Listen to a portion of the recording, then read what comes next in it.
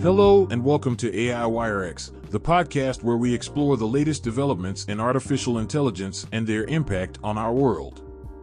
I'm AC, and in each episode, we'll be diving deep into the world of AI to bring you insights analysis. So, whether you're listening on your commute, at home, or on the go, sit back, relax, and join us on this journey into the world of artificial intelligence. Let's get started.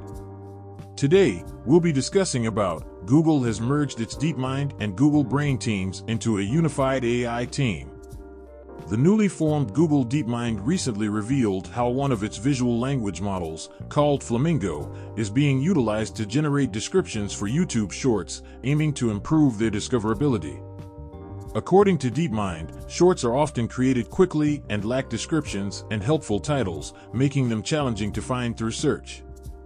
Flamingo addresses this issue by analyzing the initial frames of a video and generating text descriptions that explain what is happening. For example, it can describe a video as a dog balancing a stack of crackers on its head. These generated descriptions are stored as metadata, enhancing video categorization and matching search results to viewer queries. Google DeepMind's Chief Business Officer, Colin Murdoch, explained that creators of shorts sometimes neglect to add metadata because the process of creating a short video is more streamlined compared to longer-form videos. Todd Sherman, the Director of Product Management for Shorts, added that since shorts are primarily consumed through swiping on a feed, rather than actively browsing for them, there is less incentive for creators to include metadata. The generated descriptions will not be visible to users. They will serve as behind-the-scenes metadata to aid Google's systems in better understanding the videos and matching them with user search queries. Sherman emphasized the importance of accuracy and adherence to responsibility standards, ensuring that the generated text aligns with content and avoids framing videos in a negative light.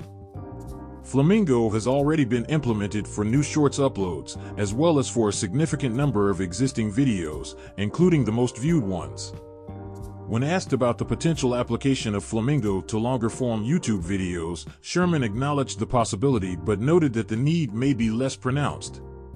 Longer-form video creators typically invest more time in pre-production, filming, and editing, making the addition of metadata a relatively smaller aspect of the overall video creation process.